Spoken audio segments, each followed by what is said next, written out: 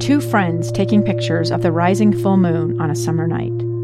Two teenage kids doing what teenage kids do. When a stranger with a gun and a death wish changed everything. It was violent, it was senseless, and I will never understand it, I will never accept it. I'm Amy Donaldson, and unfortunately, we're all too familiar with stories about how violence shatters lives. But what we rarely see is how they are rebuilt. In a new podcast, The Letter, we relive tragedy, but only so we can hear the rest of the story.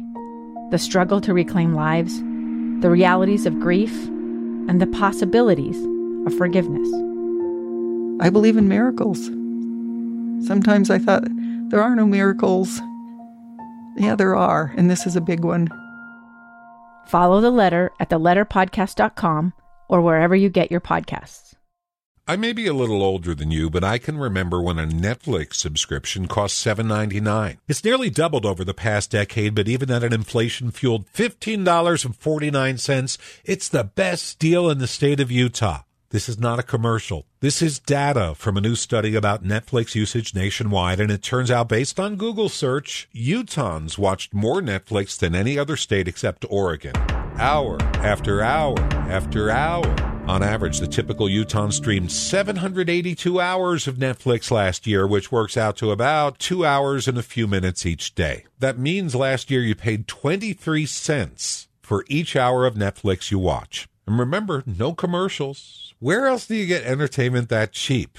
Now, it could be even cheaper with password sharing. But the other fascinating bit of data from this study is that we're the most honest state in America when it comes to Netflix password sharing. Across the rest of America, when the children are grown and the parents wave goodbye, they say, "Sorry we created a world where you can't afford a house, but here's the Netflix password. Bye-bye."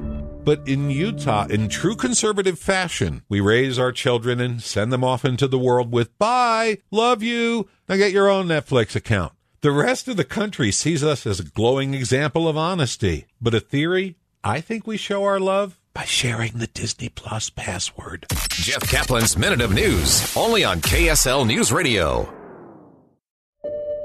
I'm Dave Cawley, investigative journalist and host of the podcast Cold.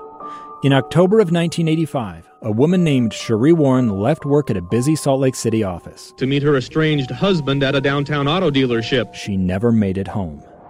Cherie's car surfaced weeks later in Las Vegas. In the parking lot of a hotel casino. No one knows how it got there. Strange. It was strange. Both Cherie's estranged husband and her boyfriend raised suspicion for investigators. I kind of thought that he might have done something. But no arrests were ever made.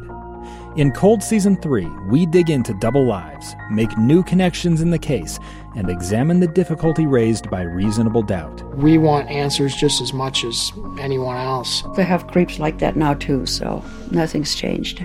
That's the new Cold Season 3, The Search for Cherie. Now available anywhere you get your podcasts.